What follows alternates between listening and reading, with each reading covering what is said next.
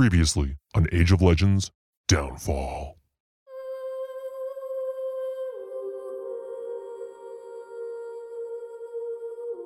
Elle awoke from her nightmare too disturbed to go back to sleep. She made her way to the common room where she met Corbin, a research assistant with an addiction to biscuits and gravy. After brief conversation, Elle used the terangrial given to her by Mistress on Corbin, instantly changing his demeanor to that of an eternally loyal puppy. Red caught up with the pair later on and noticed something was wrong, but followed along as Corbin helped them gain entrance to the research center. Once inside, they came across some interesting artifacts, which they took for safekeeping. Elle used one of these artifacts and was able to discern for the first time that Red was capable of channeling, a fact that seemed to turn Red grumpier than usual when it was exposed. The trio then made their way to the restricted third floor, with Red and Elle entering Aval Rahman's personal quarters. As they sifted through the infamous Aes Sedai's things, they heard an unseen figure approach Corbin outside, harshly demanding an explanation for his presence. The unseen figure then embraced the male half of the One Power, holding an incredible amount of the One Power and seeming to be preparing to use it on Corbin.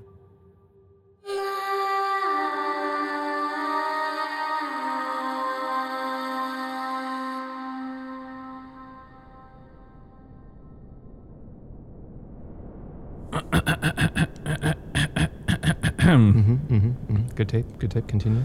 Thank you. So, continuing from where we last left off, the two of you are in the room on the third floor of the research center. You have heard Corbin be caught by who you can only assume is Aval Sedai, who is wielding an immense amount of power out in the hallway, and you can kind of sense that this is being used for corporal punishment, as you can hear this ruckus continue down the hallway as if Corbin were being dragged off for what seems to be some sort of a violation because he was not supposed to be doing what he was doing. You have recovered this journal that has all of Aval's research notes in it, and you are in this room alone, and it seems for the moment as if no one might be on the other side of that door. What do you do? I would like to try and peek out very sneakily, just to make sure there's nobody else in the hallway. All right, let's go ahead and roll a stealth. Okay. 13. I'll actually let you do sleight of hand too, since you're doing it to the door, if that's higher for you. It's still 13. Fine, be that way. With a 13, you hear just a slight like, but as you're like peeking it open, you realize that there's just no one in that hallway to hear it either. And they would have had to be pretty close. And as you sort of like peek through just this sliver, you don't see anyone standing in the hallway right now. Red, you're still in the room, yes? Mm-hmm. I'm right behind you. I turn back and I kind of whisper, I feel really bad about Corbin. What happened? I don't know, but it doesn't sound like it was good. Did you feel like it sounded like it was good? I mean, I don't really want to be here any longer. Well, we still have to get the relic. And as you say that, with your passive perception check, you both kind of look over at where Corbin was last when you had gone into the room, and it appears he has managed to get the double doors that were locked open, and you can see a plethora of tables through the single crack that's running between the two doors, and a lot of items on them. Yeah, I'm gonna kind of like, you know one of those things where like you kind of like see their like toe opening the door and then like the one leg comes out and then their body kind of slides out into the hallway and then like she kind of inches along the wall. That is exactly what Elle is gonna do. You're this a mean is a great one, Mr. Grinch. I was gonna say this is a great time to put in the Pink Panther theme song, but the Grinch works fine too. Yeah. All right, so we have Elle making her way towards these double doors that have been opened. Red, what are you doing? I'm doing the same thing as well. I'm just leaving the room, but I'm doing that backpedal walk, so I'm looking down the hallway that we're going away from, just letting Elle lead while I'm bringing up the rear. So you don't see anything. You kind of hear a little bit of commotion paying that much attention, but it sounds like it's descending the stairwell. It is probably still Aval with Corbin, which might provide you with a small sense of security, as it seems like Corbin has essentially taken the fall for what you guys are doing. So as you make your way towards the doors, you get there. Would you like to go through the doors, or would you like to look through the doors? I would first like to look through the doors. Okay. Go ahead and roll a perception on this one. Yet again, I still have a +0. Oh, but it's a 17. Nice. the way you're looking through this door is as cautiously as possible, not just sort of taking in the room, but taking in any sort of alarm that might be tripped by you entering. As you scan your vision across the room, it sort of becomes clear that the door was the biggest part of the security. It's seemingly like a room where if you're inside it, it's assumed you're meant to be there. So as you sort of take in what's on the tables at this point, you see a lot of higher technology than you've seen in other rooms, very similar to what you saw in Evolve's room. These, what we would call them, is like LED screens that have a lot of information scrolling across in various languages. There's crystals on several of the tables that you've never really seen before. They're in resplendent colors of pink and blue and green and teal, as well as some artifacts on the tables to the right and left side that are pressed up against the wall. Some of them look like skeletons, but they look like creatures you've never seen before, almost like they're some sort of grotesque perversion of what a man would look like if they were 7 to 8 feet tall but spliced with some sort of creature. You wouldn't even know what to call these. As well as some other creatures that are just sort of familiar to you, things like Ogier or even tree folk remains seem to be placed on some of these tables. And the table that's dead in the center, while having multiple objects on it, has what appears to be a small monocle. And this definitely makes an impression on you after reading from Aval's journal and reading that what you were looking for is known as the Lens of Truth. I am going to go into the room. As you enter the room, you notice that there is no one else in this room with you. The doors sort of like push open and then start to slowly close behind you. It's not like anything where Red, you're going to get caught out. You need to do an Indiana Jones and roll in. You can keep them from closing. They're just meant to automatically close. Yeah, I'm tripping the sensor. I think this is what we want, the Lens of Truth. And I pick it up. All right. So holding the Lens of Truth, it's very similar to when you were on the first floor and you were holding the previous terangrial. You can tell just by channeling into it just the slightest that it definitely does have a purpose. You're not exactly sure how to wield it quite yet, but from the notes that you're able to gather from Aval, it does seem like this object is in some way, shape, or form able to sense disturbances or alterations of the pattern of the actual pattern that is woven to make creation exist, essentially. So you have in your hand what you came for. Yeah, so I'm going to just cross-check it with what's on the journal, and if it's the exact same thing, then I'm going to put it into, like, a pocket. Yeah, and that little drawing that's in the corner where all the notes are, it matches it perfectly. And you don't see anything else in this room. There's no other containers. And with the amount of sort of research that's being placed around this object and the fact that it matches the description, it looks like circle gets the square. You nailed it. You found what you're looking for.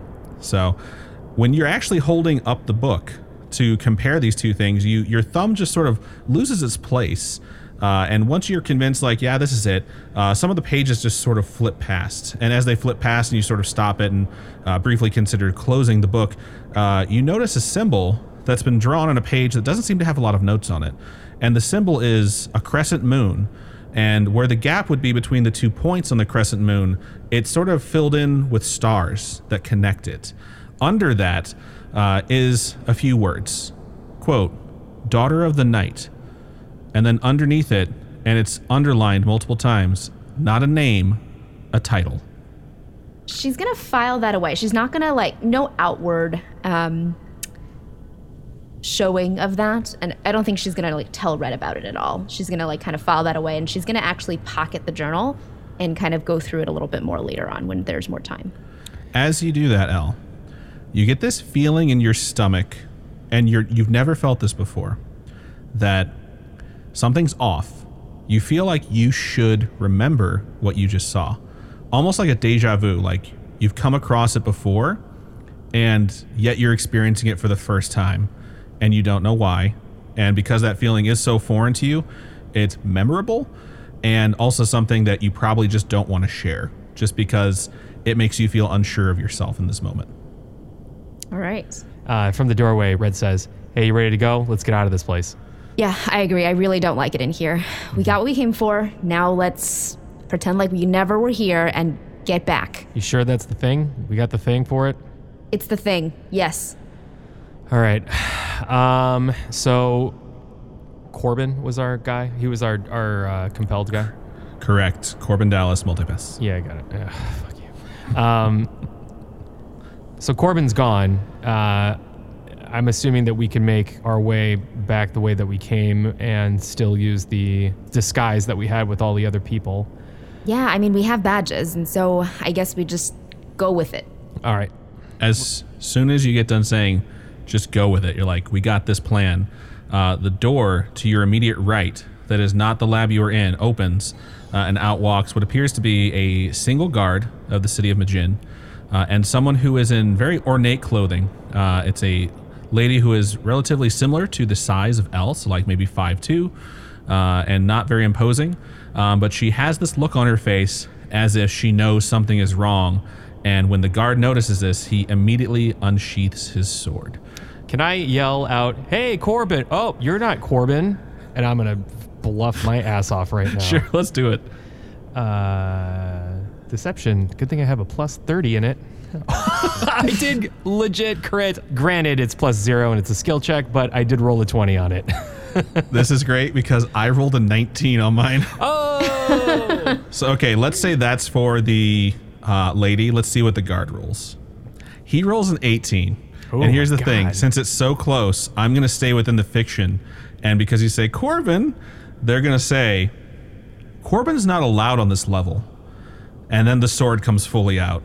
And in this moment, before we roll initiative, I'm going to introduce a mechanic that I've been thinking of a lot.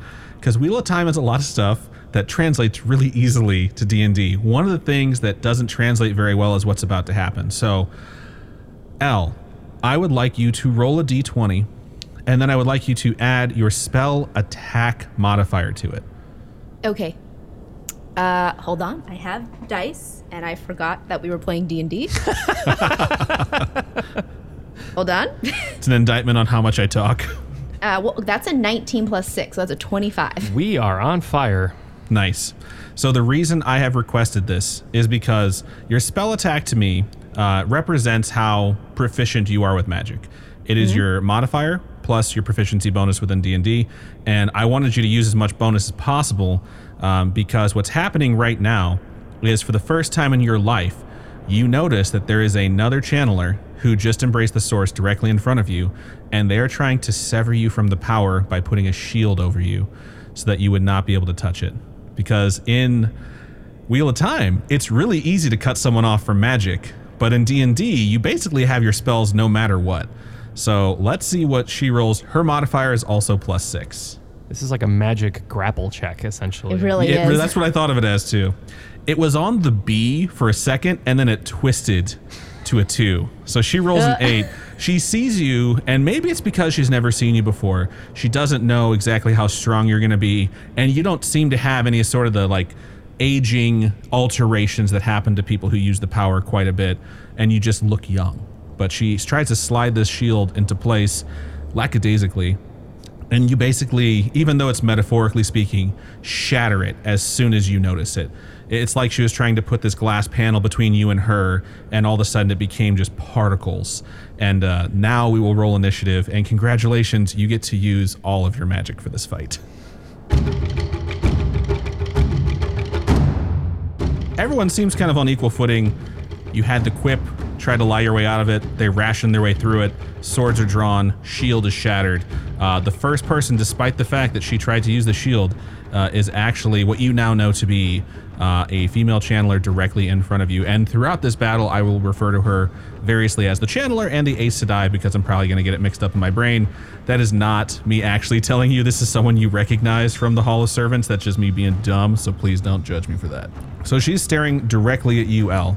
She raises her hand, Elle, and you notice the distinct threads of fire weaving on her hand. And although women are typically weak in fire and earth, comparatively speaking to men, she seems to be quite adept at it. And as that thought rolls through your head, you realize you need to dodge out of the way as streaks of flame scorch towards you. Dexterity saving throw. It's a 17. I'm rolling well today. You are able to roll in the opposite direction. This moves past you. It clips you a little bit because you are able to successfully roll away, and you are going to take 10 damage from this. It also hits the table behind you, splinters it, and everything that was on that table essentially just goes flying into the room. Turn or not, I'm going to yell, "Whoa! What the hell, guys? can we calm down for a quick second? And I do have 2 swords out in my hands, but I'm waving them like an air traffic controller. Can we just calm down here? As a Puerto Rican, I call that the Puerto Rican calm down, where it's like, just because I'm holding these blades doesn't mean I am going to stab you. These blades are for your protection. So, Elle, you have just managed to escape the direct blast of this, and it is now your turn. What do you do? All right. She is mad. She points at this channeler and places upon her Hexblade's curse. All right. As my bonus action. And then as my actual action, I'm going to cast Witch Bolt as a level 3 spell. Which bolt is that? Get it? That's why I'm here. Color commentary and jokes. 19 to hit, and if it hits, that's going to be 25 lightning damage. Fuck. You're not going to believe this, but the fact that she's wearing a dress means she's not well armored, and that absolutely hits. How much damage did you say again? 25. Okay. And just as part of this, remember that like I basically can keep like doing it essentially. Like I just maintain concentration. Right. It's almost like the thread of the power is in the air, and you can just sort of force bolts of damaging energy through it as long as you're able to like maintain the conduit. So we don't have something like this in a Wheel of Time, but if you had to describe her appearance, she's covered in blood now, otherwise known as bloodied. So that was a huge fucking hit. Yeah. All right, Red, you are up. He's going to see these 2 ladies shoot, elements at each other. And he's going to look to the guard, and he wasn't kidding about the swords being up, but he's going to kind of like cross them in front of his face and just be like, okay, man, hold on. Like, we if we can take a pause and maybe not start fighting each other, because I don't want to do that, and I don't think you want to do that either. He says, I've never wanted anything more in my life. That's fucked up. You don't even know me, and you probably should not have this job if you're just out with this bloodlust that's clearly in your mouth. I will ready action. If he attacks me, I will first strike him. Gotcha. So you say this to the guard, and you can see realistically, like as you say these things to him, he seems to be sort of studying what you're saying. He doesn't exactly trust what you're saying, but as he looks towards this channeler, he looks back to you, and he is just like, his resolve is hardened, and he charges at you. Okay. So as he approaches to try and hit you, your readied action will activate, and let me know what is happening. Okay. I have 2 swords, going to do 2 sword attacks. I'm just going to roll 2 of them simultaneously. That is a 19, and that is a 14. So as you bring your 2 swords down on him in your slashing motion, you were able to catch him pretty well with one of them, and then the other one is deflected. This guard has a single long sword, and it's clear that from your form, he had to choose which one of them he was going to let through, but one of them does hit him. So go ahead and roll damage. Okay, that is a total of 6. Does that seem low, guys, or is that me? It seems low because you just saw fucking fireball get launched across a hallway, and then a witch bolt hit for whatever amount of damage it was, that insane amount, because it was 3rd level spell. So right. It's a little bit low, but if you would have hit him with both and max damaged him, it probably could have been around 20. So yeah. So how this plays out in real time is as you come down with both your blades, he is able to parry one, he is struck from the other, and as he is struck, he tries to attack you. He sort of pushes the action forward, and he takes 2 swipes at you as well. Cool. His first attack is definitely off balance, and you can tell it's caused by the fact that you struck him. His second attack comes through, and it does hit. So this is going to make a solid connection on the left side of your chest across your ribs. Your armor absorbs most of the damage, but you can still feel the pain just sort of shoot through your rib cage for 4 damage. Oh. So it hits you. You feel like you've just begun this dance between you and this guy. You're not exactly sure who's better. It's like you both went 1 for 2, although you feel like you inflicted probably a little bit more damage than you took. So that will be the end of the first round of combat. It comes back to the top of the order, and the channeler, the female channeler, is on the ground, and she says, I don't know who you are, but you are never leaving this building. I can't wait until Aval gets his hands on you. I don't say anything. And as she says that, she draws both hands above her head, and she starts drawing in more of the one power.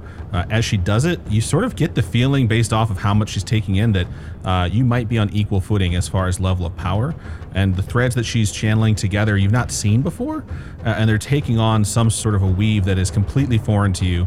And as you think that, this sphere of ice appears around you and just sort of like goes from being an aura almost surrounding you to just compacting inwards. So go ahead and roll a dex save to see if you like pirouette out of this or not. That is a natural 20. Get the fuck out of here. You get up and you leave right now. No, it really From the battle. is. I want you to describe to me what you do when you're surrounded by this ice as it just sort of turns into these jagged edges and just sort of shoots towards you. In my actual character sheet, I have a spell called Fly. So, like, I could have flown. Like, I can do that kind of as my, like, reaction instead of, like, you know, an actual I like action. this. We're playing a And little bit fast and basically loose with 5e. Yeah, so I basically have just flown up into the air 60 feet to avoid this ice storm. All right, I should let you know the ceiling is about 15 feet above you. So that's probably about as high as you went. It's far enough where you avoid the ice storm, but I just don't want you to shoot through the roof of the building. Everyone outside is like, holy shit, what just happened? So as you do that, you do have to pass through some of the ice, and you're going to take 12 cold damage as you do that. God. And you hear below you it's what sounds like this channeler swear. You're not sure exactly. It must be some sort of colloquial thing. She's like, pig water. Oh, Pig water. So I'm going to use my reaction to do Hellish Rebuke. So basically, if she's within 60 feet of me. Which she is. Okay. So yeah, that's going to be 2d10 fire damage on a failed dex save. Okay, what level spell is that? Just a level, just the first level. Okay, since we're playing fast and loose with these rules, I'm going to go a little bit red deck versus blue deck in Magic the Gathering. Because that is not a third level or higher spell, you see her weave very, very quickly, something you've never seen done before, and she disassembles your weave as you're sort of putting together this Hellish Rebuke, and she has cast Counterspell on your Hellish Rebuke. Jerk. She like looks at you like, That's what Elle says. she's like kind of impressed, but she's like, yeah, I know some shit, what's up? She doesn't say that out loud, it's just like with a nod. So also put that in your pocket. If we're just gonna make shit up, it might come in handy later to say, I learned this weave, because most of the time in Wheel of Time, people see a weave, after that they can do it. So, all right. Okay. I like how that unfolded. That was your reaction. That was your deck save. Now it's your action. So what are you doing now? Okay, so now she's already used her reaction. She can't counterspell again, correct? Correct. To metagame this a little bit, yes. Okay. Oh, by the way, hold on. I gotta make sure I have my concentration still on my Witch Bolt, which I have advantage on because I have a feat where I'm a Warcaster, which I succeed on. So I'm going to just Witch Bolt her again, essentially. Okay. So I'm going to use a second level spell slot, so that's going to be 2d12 damage. Jesus. Yeah. I don't like this lady. She's mean. 16 more lightning damage. She literally screams out loud when this energy makes its way through the conduit, and it just hits her, it racks her body. You just sort of see her seize for a moment. She's able to regain herself, and she is still on her feet. She's smoldering a little bit, and she's breathing very heavily, but she is still up, and she's still moving. It moves on to Red. Red is in locked combat with the guard here. He's going to do a barrage of attacks again. All right, let's do it. 16 for the first and 21 for the second. Again, one hits and one does miss. So he is parrying as best he can with a single sword against your 2-sword attack. That is max damage on that one hit at least, so that's 10. Damn. I'm going to action surge, attack one more time. Ooh, same roll, 21. Hits. Damage 8. So the way this combat is unfolding between the two of you is you sort of got yourself ready for this counterattack, and when he charged you, he was able to land this single blow. As you had your first exchange, you landed a single blow, and as he was sort of setting himself to attack again, he realized that you are much faster than he is. So we're just going to take that and just put it into the fiction. And because you are faster, you're able to unleash 3 additional attacks before he is able to bring his blade around to even get ready to unleash another one. And after those 3 attacks come through, he is able to launch another attack against you. So he swipes at you twice. And because of the damage you have inflicted on him, you can just see blood is starting to soak his guard outfit in multiple spots that you have struck. And it seems like he is slowing down. He is a little bit worse for wear. And you're able to just barely dodge his first attack, and then the second one you're able to turn fairly easily. It seems like the strength is beginning to leave his body. This channeler, who is now smoldering, it looks like she is just at the end of her rope. And let me think of a good one-liner for her to say. I eat pieces of shit like you for breakfast. She says, you know what? Sometimes the best tricks are the old tricks. And she raises her hand, and from it bursts forth several bolts of magical energy that dart towards you in a missile-like fashion. Damn it. And she's casting this with her 5th level slot. She has a 5th level slot. We're pretty evenly matched. Around here. Also, she has not a lot of HP, and you guys hit pretty hard. So I was like, they might just focus her down. She might get hit by, I don't know, like 25 points of her fucking HP to start. So, yes, she does. All right, so that's going to be 1 bolt for each level above 1, so 7. Excellent. And they just hit because it's what they do because they're magic missiles. Mm-hmm. Was there a dispel option here, or is that like not a thing that she can do right now? I cannot do that. Especially not for a level 5. You have to like roll for it and stuff. Yeah, you can counterspell level 3s and below. Above it, you have to do like a roll, and it has to be added up to like whatever it is above plus the DC. So it's probably going to be like a 21 here.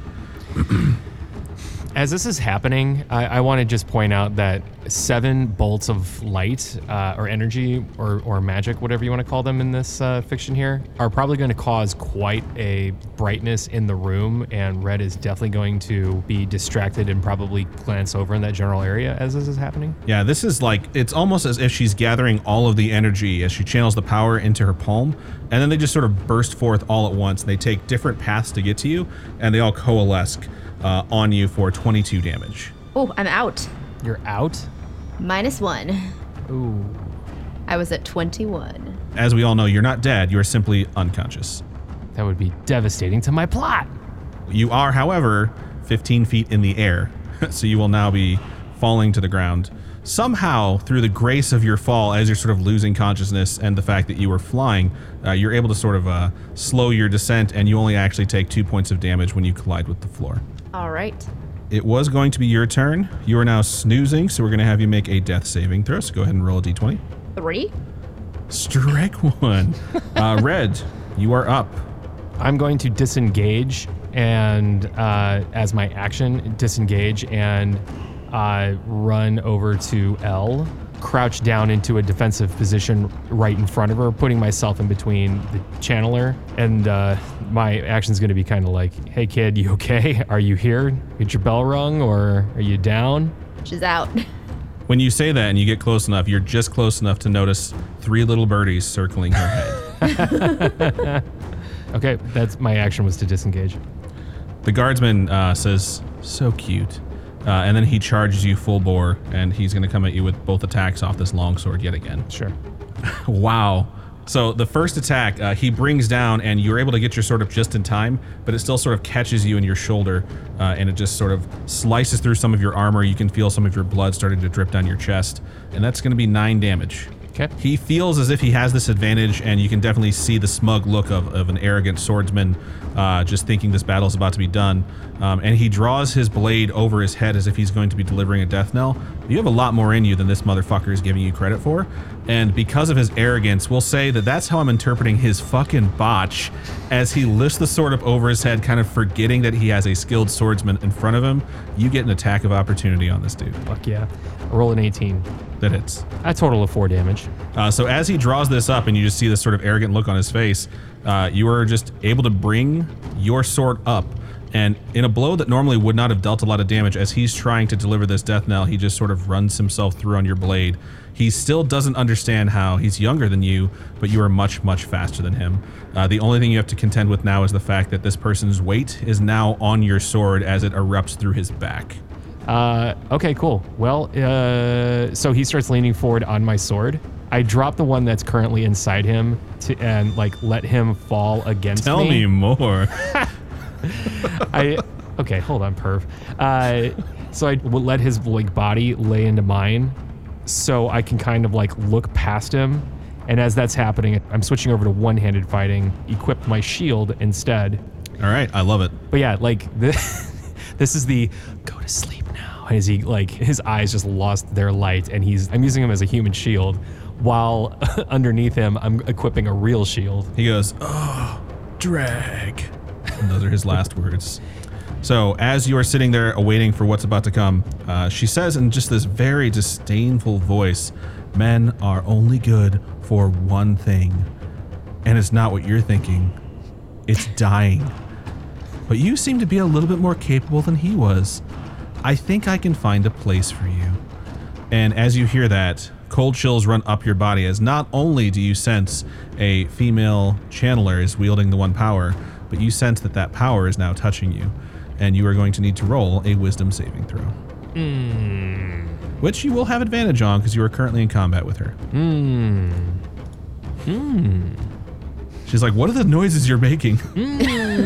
Stop that at once. Rolled a 19, so +1 is 20. So she says, "Stop that at once," from all the noises you are making. And as she says that, she expects compliance. And because this is one thing I've never been able to get a solid answer out of a DM for, and they always just home rule it, there has never been a clear explanation to me about whether or not a magic user knows if Charm Person, Suggestion, or any of the spells that are similar to that succeed until they try and use it. So as she says, "Stop saying that," it becomes your turn.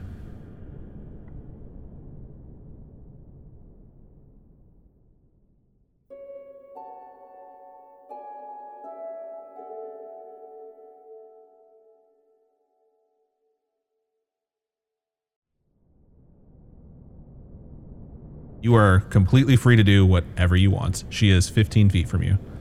So yeah, this guard, I shove forward off of me in her direction, and as they crumple forward, I just explode over the top with them, and I can move at least 15 feet, so I'm going to kind of like jump one-handed attack at her and just see what that does. All right, roll it. Yeah, she had great AC with that bed sheet she's wearing, right? So yes. Does an 18 hit? It does indeed. All of a sudden, her dress becomes plate mail. For 5 damage. All right, so you bring the sword down. It catches her directly across her chest. It definitely makes what was previously a tasteful turtleneck into a deep V, and you see blood start to pour out. She doesn't seem like she is disemboweled, and she is just scornfully looking at you as she sort of loses consciousness and just crumples forward. Her body is laying there. She definitely looks worse for wear. There's no blood pooling around her or anything like that, and you can see her breaths are ragged, but they are still coming, and she is out. You stand in this hallway, the only conscious and or living person. I immediately bring the shield down on top of her chest and like pin her for a second and wait to see if she has any other extra moments, or like if her consciousness actually like flickers open or anything like that. I know you just told me that she's down, but Red doesn't know that she's down, so he's like not taking any fucking chances. As he's standing, I thought you were gonna take your shield and take just her head bash off. her head off. I thought was like, so too. Oh my god! As you're holding the shield there to make sure she is out, you're staring at her eyes, waiting for them to flutter, and you start to see 3 birds circling her head, and you know fairly confidently that she is unconscious. I leave the shield there because it's a little extra weight on her, and I get over to Elle and kind of count the birds above her head right now. There's only 2 left, so shit. Cool. What do we need to do? Do you do like you do a medicine check to stabilize? You can stabilize her with a medicine check. If you have a healing potion, you can use that on her.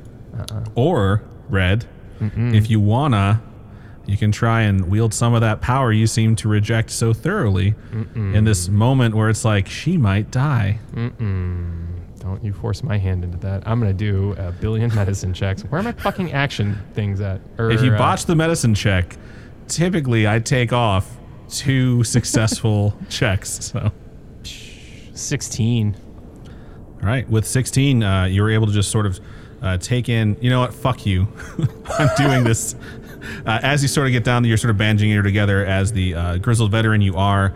As you're doing this, you cannot help it. It is your instinct, and it is probably just sort of these feelings of protection for this girl that you are trying to pretend you don't really care about that much coming through, and you delve for the first time in probably a decade. And you can tell she's alive. She's going to be okay, and based off of what you're doing, you think that she's actually going to come to. And as you have that feeling and as you have that thought, you see her eyes flutter open.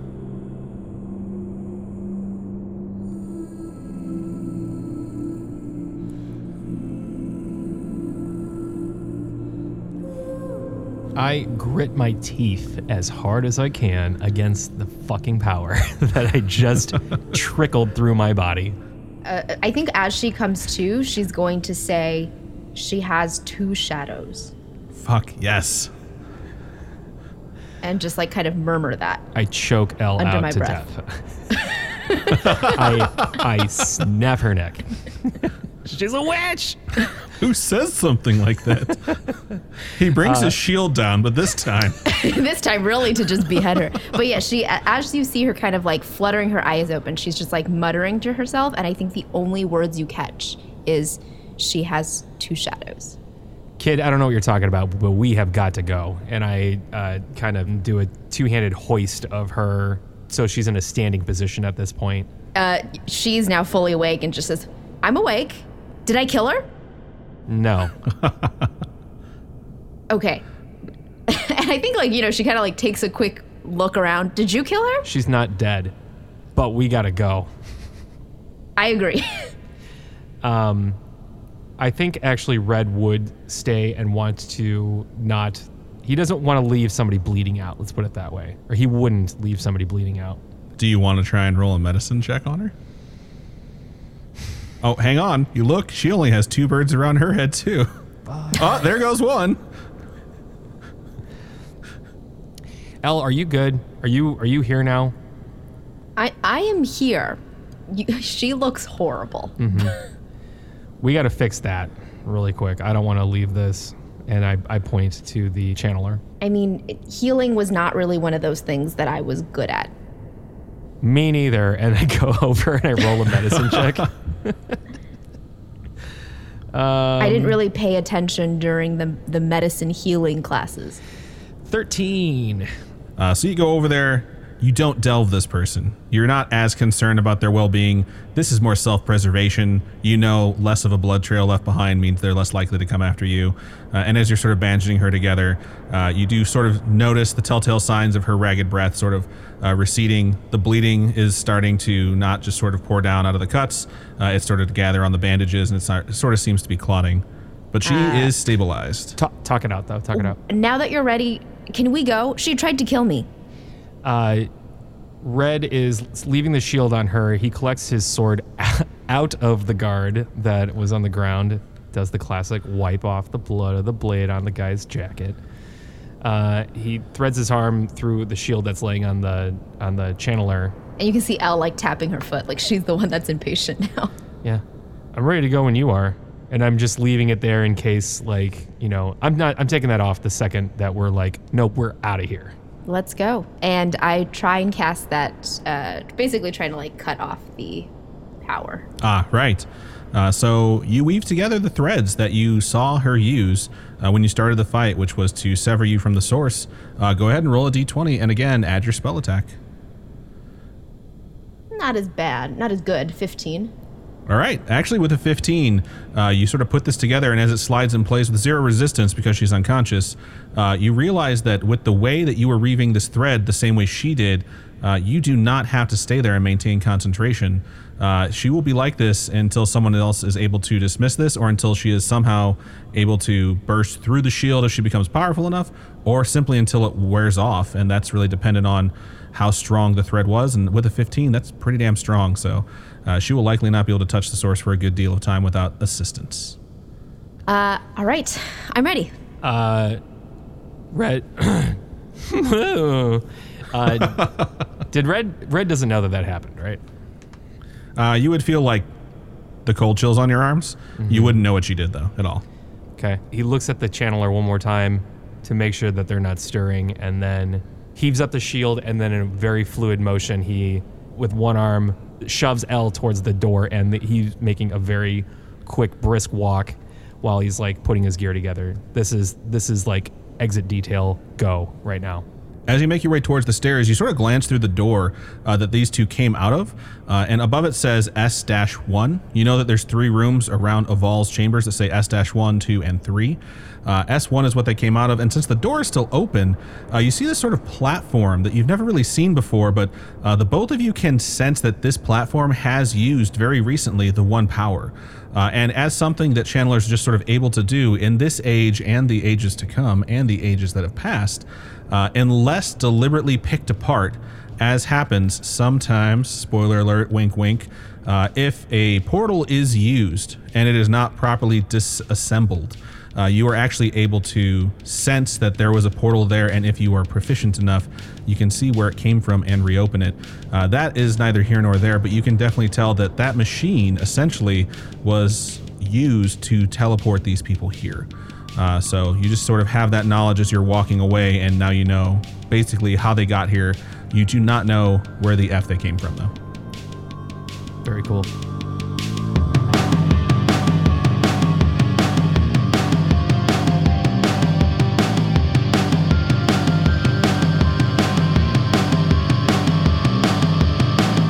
The campaign Age of Legends Downfall is played by Faye Kai, Garrett Schultz, and DM'd by Adam Diaz.